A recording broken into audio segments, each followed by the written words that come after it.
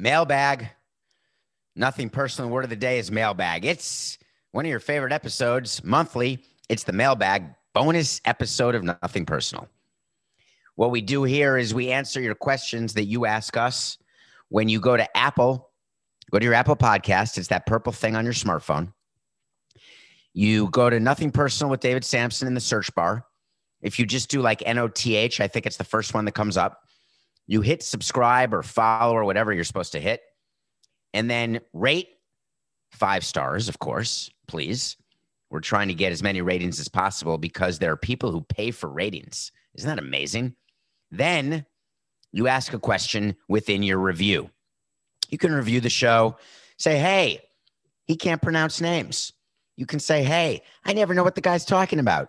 You can say, hey, I listen on 1x speed, but it sounds like it's on 1.5x speed. You can say any of that. But if you put a question in, I go through and answer questions once a month at the end of every month. It is the end of March. Today is March 29th, 2021. Amazing. I said this last week on the show. We're a quarter done with 21. I feel like 21 is going at warp speed, whereas 2020 went at, what's the opposite of warp speed? The anti-warp speed. But here we are, the March 2021 mailbag episode. Let's start. Okay. Question 1. Hey, David. Hello. What was the strangest clause you had to include in a player contract to keep them from doing something? Or strangest in general? Thanks. I like that question. I want to talk about 2 players right now. And strange is a word of many meanings. My definition of strange is not ordinary. My definition of strange is something that I don't want to have to include in a contract, but I have to because I really want to get the player signed, and this player wants something that isn't normally asked for, and I may or may not want to give it, but at the end of the day, we're just going to give it. You may have heard about a first-round pick we signed many years ago, a man named Justin Wayne. I was on Coca's last show was called Cannell and Bell with 2 great guys, Danny Cannell and Raja Bell, when I swooped him up and stole him for Nothing Personal. Thank you, Coca. By the way, Coca's with us today, running the mailbag episode, of course. Justin Wayne was a pitcher out of Stanford who was from Hawaii, and he demanded that included in his contract when he signed as a drafted player in the regular, what's called the Rule 4 draft in Major League Baseball, which are players who are eligible either after high school or after their junior or senior years in college. He demanded first-class plane tickets for his family to Montreal from Hawaii. And he was getting millions of dollars from us, and I was a straight no chance. Fly your own family. Why do we have to pay for your family to come watch you play? Get in the car. And then I was told, you can't drive from Hawaii. I said, no problem. Get in the boat. But there's no way we're including it. Of course we did. Jeff Conine, when he came to us, we had to put into a contract that he couldn't play racquetball.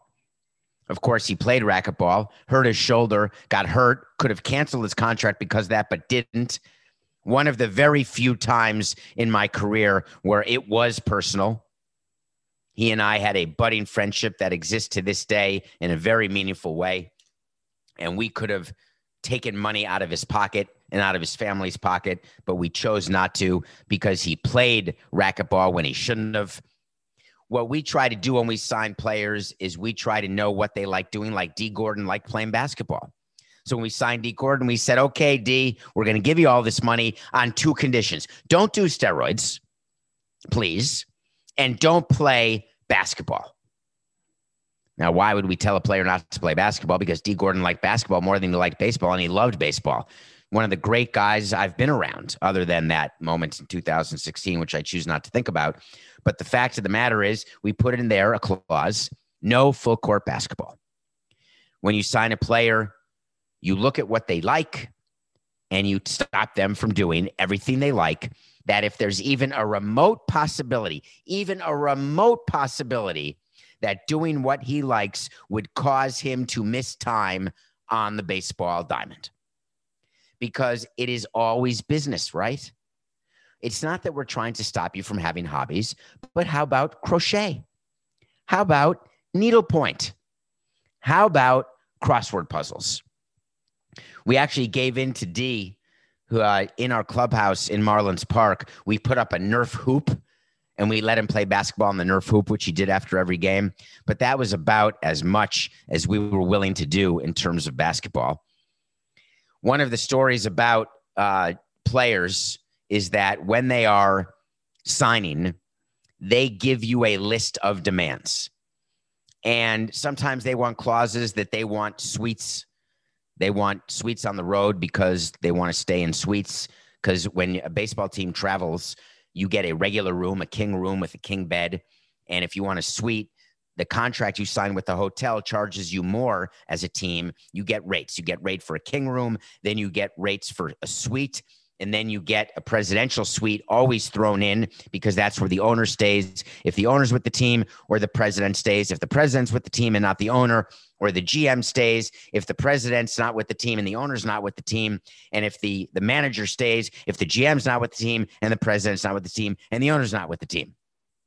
So there's an incremental dollar amount. Now, we're not talking about enough to break a bank, but we would not want to include that in unless we have to. And certain free agent deals, you say suite on the road, but the player will pay the difference. That's when we win the point. A suite on the road, blank. That's when we lose the point and we pay the difference. Players ask for seats. I like that. You have the right to buy 4 seats in the first row. You have the right to buy a suite on the road or a suite in the home stadium. Those are all clauses that can exist, but you're asking me what was the strangest clause in general. That's definitely the first class tickets from Hawaii from a player who, by the way, ended up in prison for insurance fraud. He's in prison right now. He's serving a 4-year deal. Justin Wayne's career did not work out. There was a debut that he had, so I guess his parents did fly. I got a funny story about that, Coca. We, when running a team, there was expenses, and as president of the team, I would sign off on my direct reports expense sheets.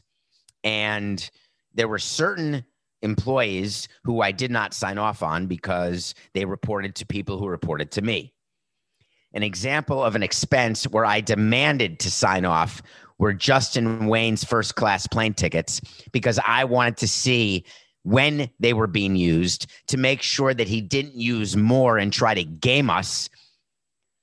So I signed off on those. And yes, he did use them.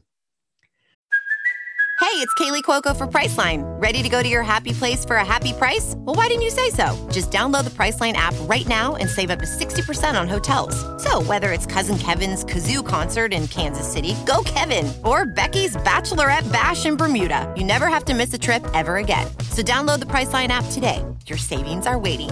Go to your happy place for a happy price. Go to your happy price, Priceline. Everyone is talking about magnesium. It's all you hear about. But why? What do we know about magnesium? Well, magnesium is the #1 mineral that 75% of Americans are deficient in.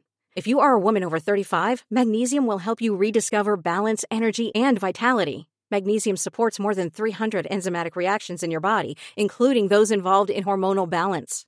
From functional medicine doctors to mental well-being and female hormone experts, we all know that magnesium is the one mineral to improve all aspects of well-being and health. But which one? Magnesium Breakthrough from Bioptimizers, the trusted choice recommended by leading experts with 7 best-absorbed forms of magnesium to ensure your body receives the support it needs for overall well-being. Go to bioptimizers.com/balance today and use code BALANCE10 for 10% off. Support your journey to wellness at bioptimizers.com/balance. Magnesium Breakthrough from Bioptimizers, your foundation to optimal health and vitality. Welcome back to the mailbag episode, end of March, end of the first quarter of 2021. Let's get right back to it. Got a late question from something that went on this weekend that is certainly worth talking about on the mailbag episode or any episode of Nothing Personal.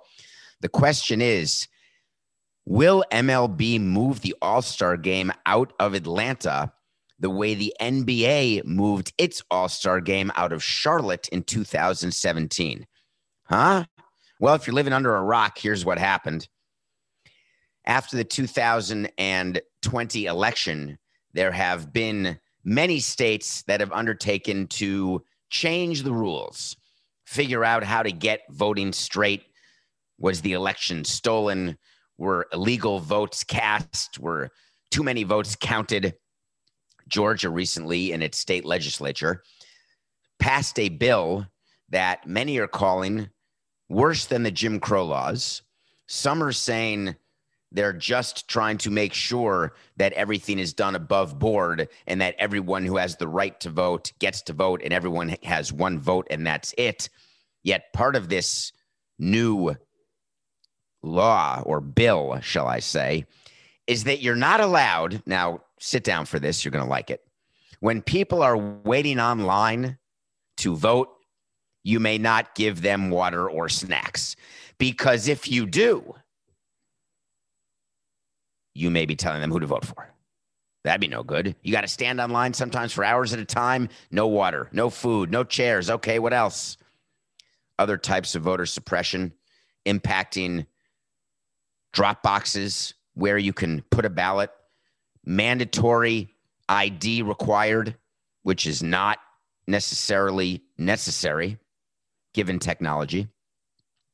And Georgia is a swing state. Why is this so important?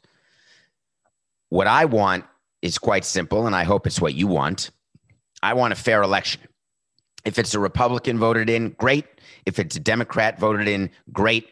If it's someone you agree with, great. If it's someone you don't agree with, great. Vote that person out the next time. Get yourself involved.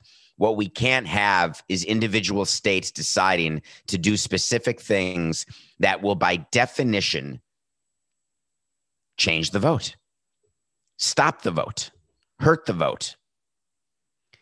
It's just as bad as gerrymandering, folks. Gerrymandering is when you design districts in a way to change representation in a state, federally, in your House, Congress, Senate. Can't change Senate. You get 2 senators. Coca, come on, wake up this morning, random Monday morning. I'm grumpy. I didn't sleep last night. I'm grumpy because I don't like what's happening, because sports is put in a position where we are now the moral conscience of the country. Tony Clark, the head of the union in baseball, came out and said, I would be very happy to have a conversation with baseball about taking the All-Star game out of Atlanta. Dave Roberts, the manager of the National League team, because when you are in the World Series, that's who manages the All-Star game the next year. It is the 2 teams from the previous year's World Series. So you've got Kevin Cash against Dave Roberts. Now, it's not the man or the woman who gets to manage. It is the team, whoever happens to be managing the team. So if you bring your team to the World Series and get fired, then it's the new manager who gets to be the manager of the All-Star game. Dave Roberts came out and said, I would definitely have to learn more and really think about whether or not I want to be in Atlanta to manage the All-Star game. What about to play the Braves? Are you going to go play the Braves in Atlanta? These are serious questions. Are we boycotting all sports in Georgia? Are we boycotting all business? Are you done drinking Coca-Cola? No more CNN? There's a lot of people on the left who are very disappointed right now about what happened in Georgia. That's for sure. Worried that the 14 members of its House could somehow change, be in jeopardy, somehow be voted out, somehow be voted in. There's all sorts of political stuff going on. And whose responsibility is it to change it? This is something I wrestle with every day. What can one person do? If one person doesn't do it, that means 2 people can't do it. And if 2 people can't do it, that means 3. Do you get where I'm going? That means by definition, it all starts with one person. Some people have more sway than others. The head of Coca-Cola has more sway in Atlanta than I do, or than Dave Roberts does, or than Tony Clark does. The head of CNN has way more sway than Tony Clark or Dave Roberts or David Sampson or Matthew Coca. But does that mean that we should not do what's right or talk about it? We have to. All-Star games are chosen years in advance. Preparations are made. You got hotels that are reserved. You've heard me talk all the time about postseason games and why having neutral site playoffs is so difficult, because cities want to have advance notice of when they're hosting something like the Super Bowl, because then they can be even more prepared, and why 7 teams in the playoffs in MLB have to prepare to host the World Series, even though only 2 of them will. And if it were in a neutral site, I guess that would be easier, but then the fans would lose out. And that's why I'm not in favor of neutral site World Series, unlike Scott Boras, who very much wants it. And it's been talked about within ownership. The All-Star game is the same thing. Years of preparation. Could baseball just move it? The answer is yes. The answer is that they could choose a city based on the political leanings that it believes in, not necessarily its fans, not necessarily its owners, but the royal we of baseball, the players, the player union, some owners, not others. What a dangerous precedent that would make. Why was the NBA All-Star game moved out of Charlotte? You may recall that Charlotte had passed, or North Carolina had passed, some legislation that was very, very anti-LGBTQ. Back when LGBTQ was the issue of the day, then you move on to another issue and another issue and another issue. I had a long talk with Coca about this, that we handle one issue as it comes and then it gets forgotten about, and you move on to the next issue. It's when there's a natural disaster. Send money to the Red Cross because there was a hurricane that hit New Orleans, Katrina, or Sandy in New York, or the big tsunami in Japan or in Thailand. Send money. You send money, you raise money, you get a good press release out of it. The Marlins today donated $100,000 to victims of Hurricane Andrew. Hurricane Andrew was before the Marlins, but I'm just saying. So you get the good press, you give the money, you don't follow up on where the money goes. You don't follow up on how much of the money goes to actually save or rebuild or help. You just get the PR release. Companies do this all the time. You have to be on the front end of this. But then what? Then the next issue comes. The union and the league have given $3 million to Black Lives Matter causes. David Sampson and Matthew Coca gave $100,000 to 100 different charities during the course of the pandemic. I didn't follow up on what happened to the actors on Broadway and the technical people who didn't work when we gave money to Broadway Cares. I didn't follow up on what happened to the food service workers who were out of business around the different ballparks. I didn't follow up with the teams that were given money, because I know what teams do with their money, because I was in charge of a foundation, and we are a pinky in the dam of crap that exists and unbelievably important causes that exist, and it can be overwhelming. So when does an organization choose to take a stand as significant as what the NBA did? Who remembers it? 4 years ago. How many of you remembered that the NBA pulled the All-Star game out of Charlotte 4 years ago? Anybody? If MLB pulls the All-Star game out of 2021 in Atlanta, guess what'll happen? I've got a suggestion. I know exactly what'll happen. A lot of attention about the new bills. What about what's happening in Arizona or in Texas or in other swing states? Are we getting all corporations and all sports to boycott any city that does anything? I don't know where to start, and I don't know where it ends, and my level of frustration is off the charts right now. Have you ever had that feeling when you have so much to do and it's so overwhelming you don't know where to start? And my advice to you is always just do one thing. Start with one thing and then move on to the next thing. Then move on to the next thing. Cross one thing off your list at a time. I keep lists. I have pads everywhere. I have pads with stuff written on it. I've got lists. I've got notes in my phone. I cross it off. I told you I have short-term, mid-term, and long-term issues that I deal with every day. Certainly the short-term ones have to be dealt with every day. And sometimes I get this feeling that I can't stop. I didn't sleep last night. It was one of those nights. I get this feeling that I can't stop because the list will never end. Am I making a difference? Is it making a difference? Any of our actions? What's going on right now in Georgia needs to be handled, because when you are suppressing voters and votes, you are not acting at the will of the people.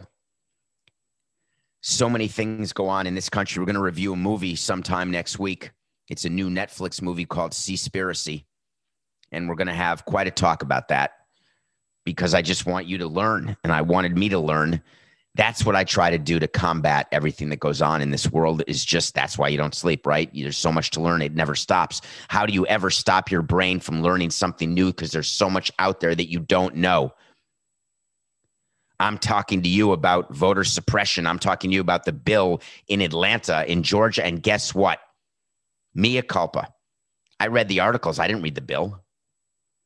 I'm reading what I think will result, what people are saying could result, will result. That's what Tony Clark reads. That's what Dave Roberts reads. That's what Rob Manfred reads. That's what David Sampson reads. That's what you read. So then we have to look at where we're reading it. What's the source? Study the source. Learn the different agendas of the source of your information. And it goes on and on. Your question is, can MLB move the All-Star game out of Georgia? You're damn right they can. Will they? No chance. It's too much. Hi, David. Hello. Regular listener to the Nothing Personal with David Sampson podcast. And I want to talk to you about the 40-man roster. How does it work in baseball? What goes into deciding who's on it? Who gets DFA'd and who stays in the minors? Thank you. And keep up the excellent work. Well, thank you, Luke. I appreciate that question.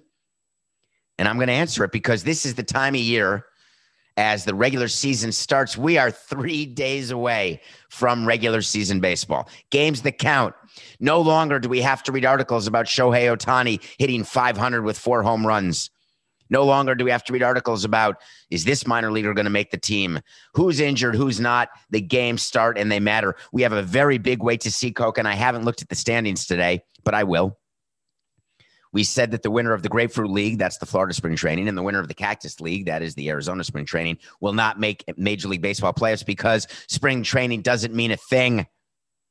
Don't mean a thing without the ring. So how does the 40-man roster work? Here it is. Remember the computer? What's the name of the computer in War Games, Coca? Totally blanking. It's not Jonathan. It was named after his son. Matthew Broderick breaks into it with Ali Sheedy. I can't believe I'm having a senior moment here on a random Monday morning. It's a very famous name of the computer that everybody knows. Anyway, the computer in baseball is everything. You go onto you have a special password. You go on and you see your roster. Your roster contains the following: 40 names that are active status. That means 40 players who you can choose from to write out a lineup card every day. From your 40-man roster, each day you choose to have 26 people of that 40-man roster. 26 people. It's not Whopper Coca, but I appreciate that you're listening to the show, and I appreciate that you're trying. It's not NORAD. That's funny. We're dealing with Coca. He's in his 30s. He's a millennial. NORAD is actually part of the defense that was run by Barry Corbin. We're going to take it to DEFCON 2. No, it's not that. The name of the program, when Matthew Broderick says, hello. Anyway, it's all good. I'm going to forget about that, Coca. Let's just edit out the whole War Games thing because we don't know it, and I'm going to remember it after we're done recording. Here we go. 6, 7, 9. We're talking about right now the 40-man roster. Every team chooses 26 players to be active. Those are 26 players that are put on a lineup card. What happens when the manager goes to home plate and meets with the other manager and the umpire? They are exchanging lineup cards. That is the official lineup card with the official batting order, the official members of the bench, the official members of the bullpen. Those are the players you get to choose from to play with that particular day. That's only 26 of the players. What about the other 14 players? The other 14 players are players who are protected on your 40-man roster, but are not on your active big league roster. They are in the minor leagues. They can be a AA, they can be a AAA. They are called 40-man roster players. So 40-man roster players, if you're on the 40-man, it does not mean that you are on the big league team. It means you are on the team. If you're not on the 40-man roster, there's a reason. That means that you are not of age. You do not have the experience in baseball, the service time in minor league baseball, if you will, that requires you to be on a 40-man roster. DFA is called designated for assignment. Designated for assignment is what happens to a player when you want to take him off your 40-man roster and you can't option him to the minor leagues. If a player is out of options, that means he's on your big league team, he's on your active roster, but he's hurt or he's ineffective and you want to replace him with someone else. Designating him means you take him off your active roster and then he gets taken off your 40-man roster, and then you can add a player to your roster to get back to 40. So if I trade for a player in the middle of a season and he's got to go on my active 40-man roster because I want to play him in the big leagues, and I already have 40 players on the roster, I've got two choices. I can designate a player off the roster, or I can put one of those 40-man players on the injured list. Little known fact, if you're on the injured list, you don't count on the 40-man roster. The 60, there's two injured lists. Now we're getting very technical. There's two injured lists. The long-term injured list used to be the 60-day DL, and then they made it the 30-day IL. Those are people that are hurt, that are still getting paid their rate, but they're not counted on the 40-man roster. It is a complete juggling act that all teams do to manage their roster. And the decisions that are made are based not just on skill, not just on need, but mostly on money. Because when you put a player on your roster, you have started that player's clock to him needing to either get arbitration or get free agency. You do not want to add a player to your roster until you have to, and you get to keep a player in the minor leagues for a certain number of years before that player has to either be added to the roster, or what could happen? Remember those Rule 5 drafts that you read about? Dan Douglas signed by the Marlins in a Rule 5 draft. There's players on the Marlins right now who are Rule 5'd away from other teams, and the rule is you can take a player from any organization you want who is not on the roster, the 40-man roster, but the rule is if you take him, you got to keep him on your 40-man roster for the whole year, or else you have to offer him back to the team from whence he came. So you're putting together your roster. You're thinking about all these different things. That's why you have an assistant GM and a GM. You have people who are with you on the computer. You've got the president, the GM, and you are looking through player by player by player who has to be added to the roster, when that player has to be added to the roster. Are you going to add that player to the roster? Then you speak to your head of player personnel, you speak to the people in development, and you figure out a timeline of which players you suspect will be added to the roster when it's their turn, and then who's going to have to be taken off the roster in order to get those players on the roster, which is why at the end of every regular season, you see all of these players. John Doe was taken off the roster today. The following 4 players were taken off the roster by the Minnesota Twins yesterday. That happens after the season. It's called the roster purge, because during the offseason, you then see the next transaction. The following 4 people who you've never heard of have been added to the roster. I've never heard of them, unless you're a total minor league sort of person paying attention to the prospects, not from Baseball America or MLB.com, because we don't pay attention to those lists when you run a team. We have our own list of our prospects. We actually laugh. Here's a little side story, Coca. When the prospect rankings come out, and they come out because you all love that, you want to see who the top 30 prospects are. We look at that and we just laugh. We go one by one. Okay, that's not our number 1 prospect. No, that guy, you have him at number 8. He's our number 2, because we have a list of prospects according to not just skill, not just ability, but also roster management. All of that stuff matters, folks. Jared Kelenic was not put on the roster this weekend. Remember that name? The great New York Mets player the great prospect traded for Edwin Diaz and Robinson Cano, the same player that the erstwhile president of the Seattle Mariners talked about, saying we are not going to have Jarred Kelenic on the roster until late April. And everyone went crazy. Service time manipulation. Fire that man. So they did. He said a couple of other things in that speech that got him fired too. But the service time manipulation got all this attention. And I said, I don't know why it would get attention. Of course, Kelenic's not going to make the team out of spring training. You're going to put him in minor leagues for 3 weeks, then call him up in mid-April or wait till mid-June. If you hold him till mid-June, then you delay his arbitration by a year. If you hold him till mid-April, you delay his free agency by a year. That was the whole Chris Bryant scandal. Remember, Chris Bryant would have been a free agent this year, but the Cubs didn't call him up until mid-April, so he's not a free agent until next year. He grieved it, and of course he lost. And by the way, he still thinks he's going to make $25 million a year. He doesn't have a chance.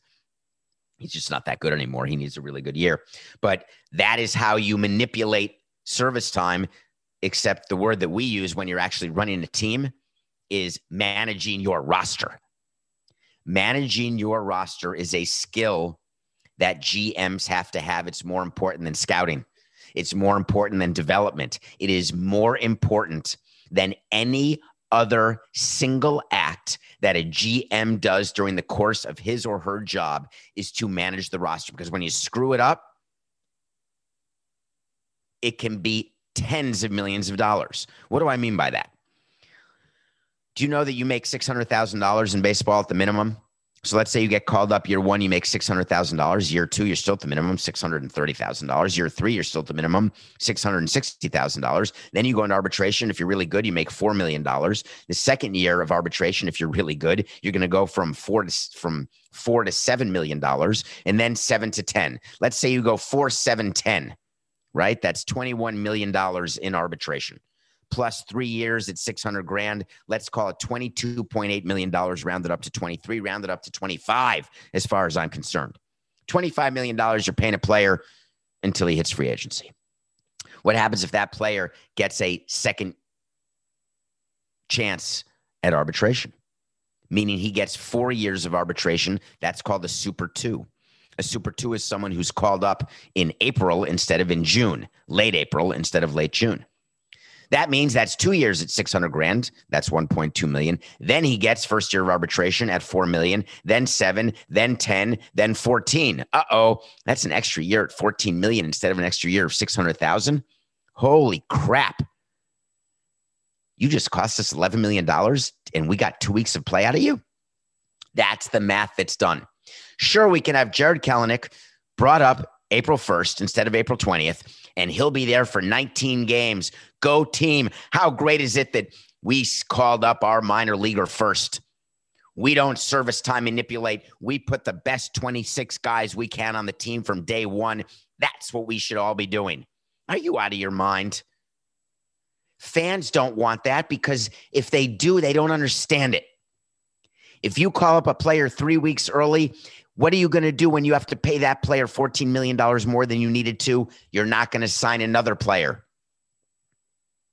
You could have had both the minor league player and then still yet another player, and your team's better. All because you wanted an extra 19 days? I'll take it even further. Miguel Cabrera, we called him up in June of 2003. That cost him a year of arbitration. Phenomenal. Anyway, that's how you do it. That's how it's always been done. And it will only change. Keep in mind, it will only change under the collective bargaining agreement. That's a pretty big wait to see. Besides making a team more competitive for the playoffs or moving a bad contract, what are some other reasons to move players at the trade deadline? Do players ever suggest getting rid of teammates? Do corporate sponsors ever influence? I wanted to take this question because I was fascinated by it. And I was fascinated by the thought, hearkening back to 18 years running a team, whether or not we ever traded a player or released a player because of anything other than performance. Yes. Let's go through a few reasons.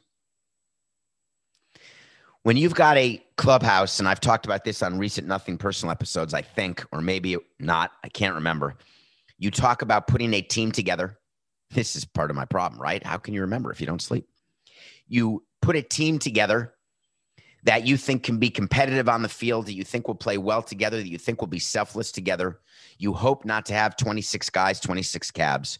You watch the clubhouse carefully. You speak to your manager on a daily basis about things going on in the clubhouse. You choose players to be captains, people who can influence the team and communicate with the front office. You find players not to be moles. You find players who will talk to you honestly about things that are going on in the clubhouse that you can be helpful with.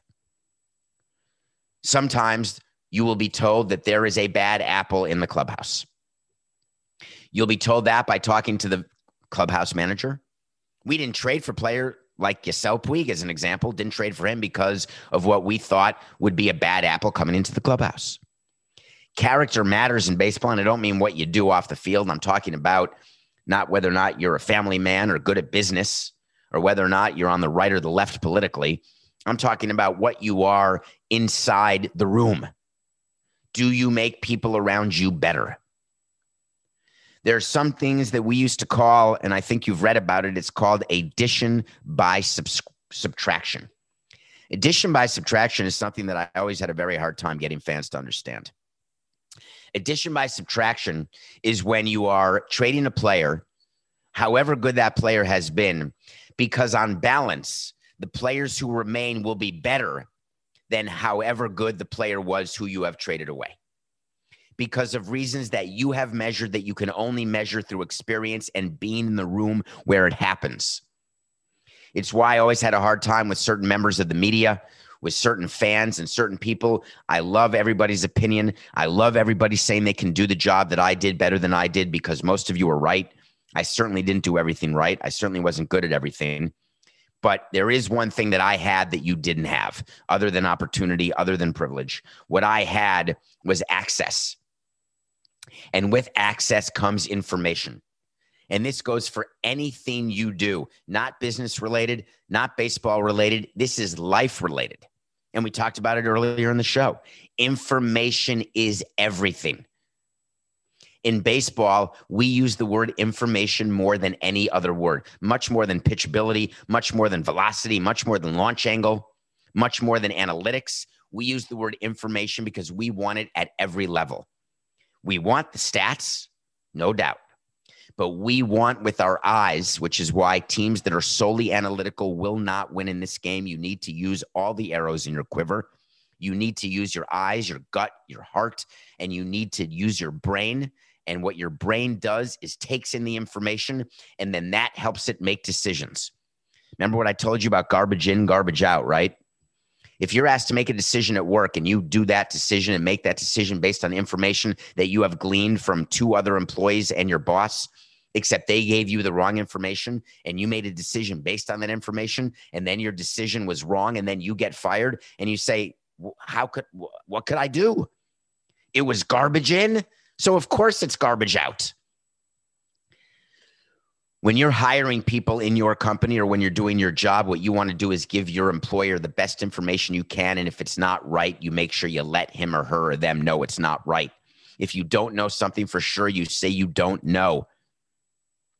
So we use information to decide what we're going to do with players. We use information to decide, not because a corporate sponsor comes up to us and says, we don't like that guy, he didn't show up at our event. Or a player says, I don't like this guy, he's a pain in my ass. God, I've heard that a million times. This player talks too much. He comes in late, doesn't work hard, doesn't care. Get rid of him. It's your long-term contract guys who will talk to you that way because they know they're there and they want to be surrounded by people. Or maybe they just have a personal issue.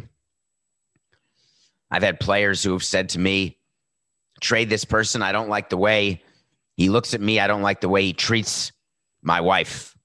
I've heard that.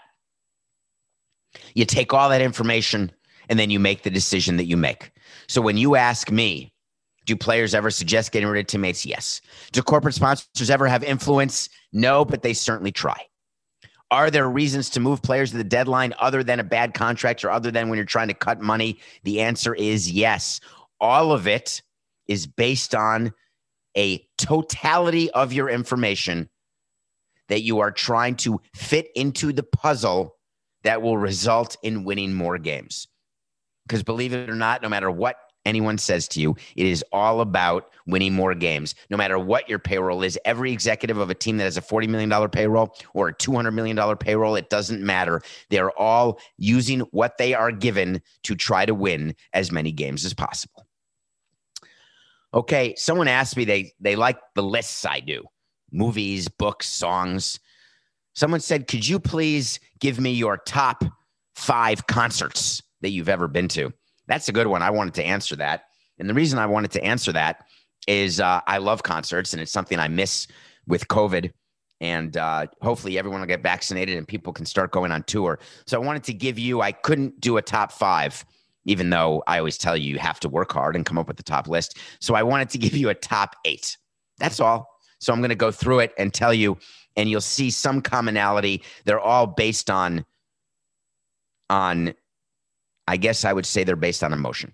They're based on a feeling. They're based on a memory. Number 8 was Bruce Hornsby, who performed at a Challenged Athletes Foundation fundraiser in New York many years ago. He only played 3 songs. I got a chance to talk to him after the concert, being on the board, and I used absolutely my place in that foundation and in that great organization. It's called CAF. It's one of the organizations that we've always raised money for. It gives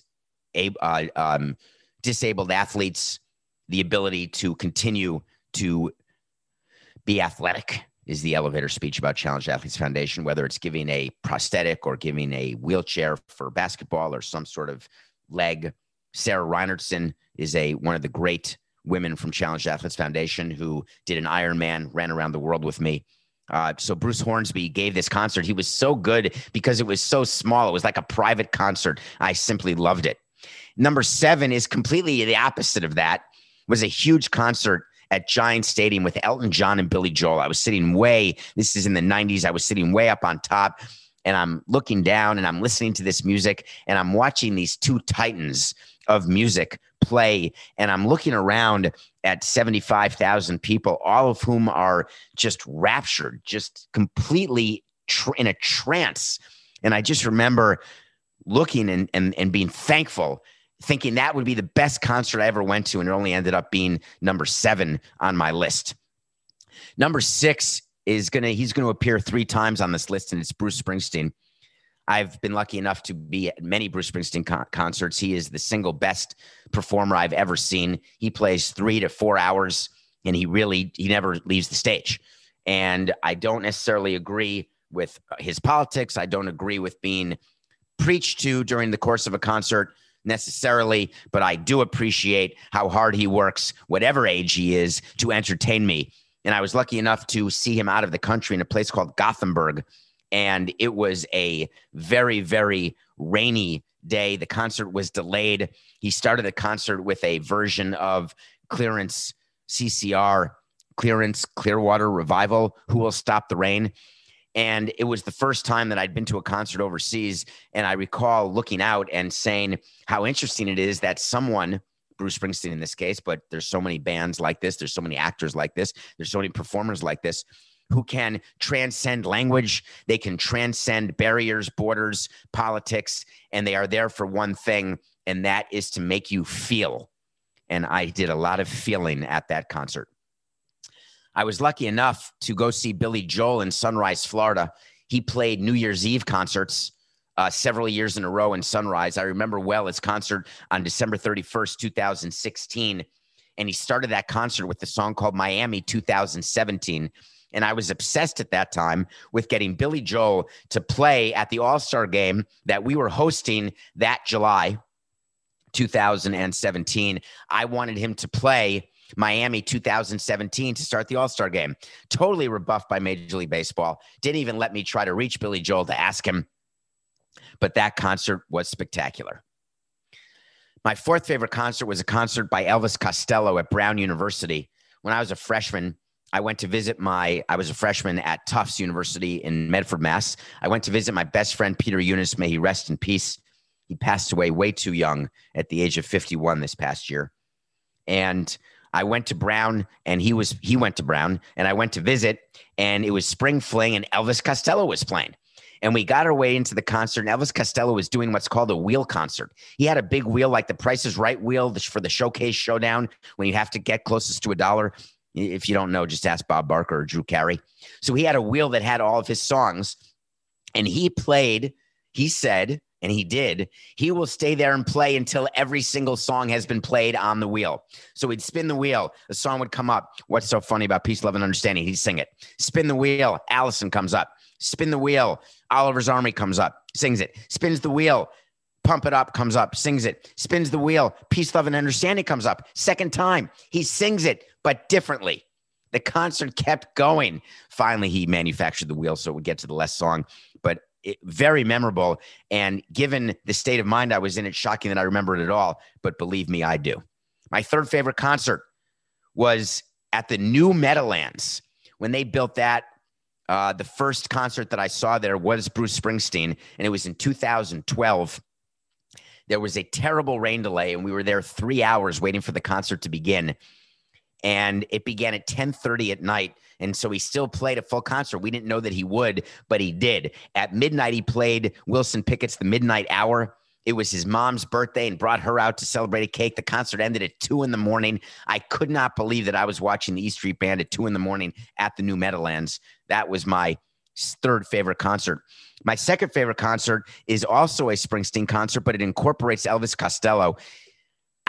I love how athletes know each other and entertainers know each other. And hey, do you want to come watch? Do you want to come listen? Do you want to come play? Come join us. Come on stage. You never know who you're going to see. At MSG, Madison Square Garden, the greatest arena in the world. That's not just the nickname of it. It is the greatest arena in the world.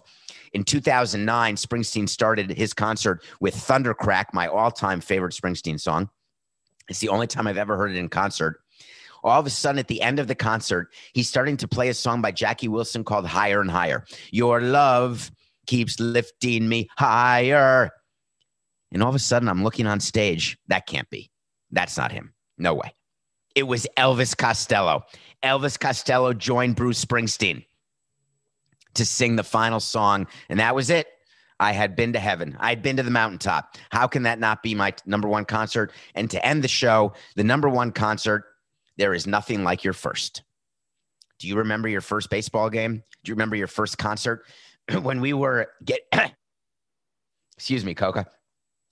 When we were raising money, trying to do this public-private partnership for the ballpark, little side story here, Coca, I would go talk to people trying to make sure that we could get constituency support. So that means commissioners would support the new ballpark. And one of the best lines I would use, because I really believed it, is that the money that I was asking for was money that could only be used for convention centers or for stadiums. It's special money designated by the Florida legislature. It's not money for police, for fire, for teachers. It is none of that. It's money that's used to attract tourism or to build things like stadiums or convention centers. And I would say to people, you have a choice how to spend this money, not to police and fire, but you have a choice between convention centers and ballparks. Do you remember your first convention? What was the first time you walked into the convention? Now, let me ask you this. Do you remember your first baseball game? Walking in and seeing the field, seeing the lights, walking in, holding the hand of your father, your mother, your sibling. I remember my first concert like it was yesterday. It was at the Beacon Theater. I was 15 years old. The name of the band, you'll never guess. Destination Unknown. Life is so strange. I remember them singing this song. Missing Persons. Yes, that was my first concert. I don't even know if they're still around. The best concert I've ever been to. Because how can the first not be your best? I appreciate that question. That was a good one. Well, I appreciate the mailbag. Here's how it goes. Get on Apple Podcasts, rate and review. I'm not able to get to every question on the mailbag episode, but we'll do another one at the end of April. Not able to get to every question in the So You Want to Talk to Samson segments, so I try to answer as many as I can on Twitter, or I'll put them in the show, or I just can't get to them, and I am sorry about that. Or on Thursday nights, we try to do Twitter Spaces or Instagram Live to answer even more questions. There is no limit to the questions you have, and I appreciate it. I want to answer all if I can, because I love where your head is at all the time. rate, review, subscribe, download, and keep enjoying Nothing Personal, because remember, it's just business. This is nothing personal. This is the story of the one. As a maintenance engineer, he hears things differently.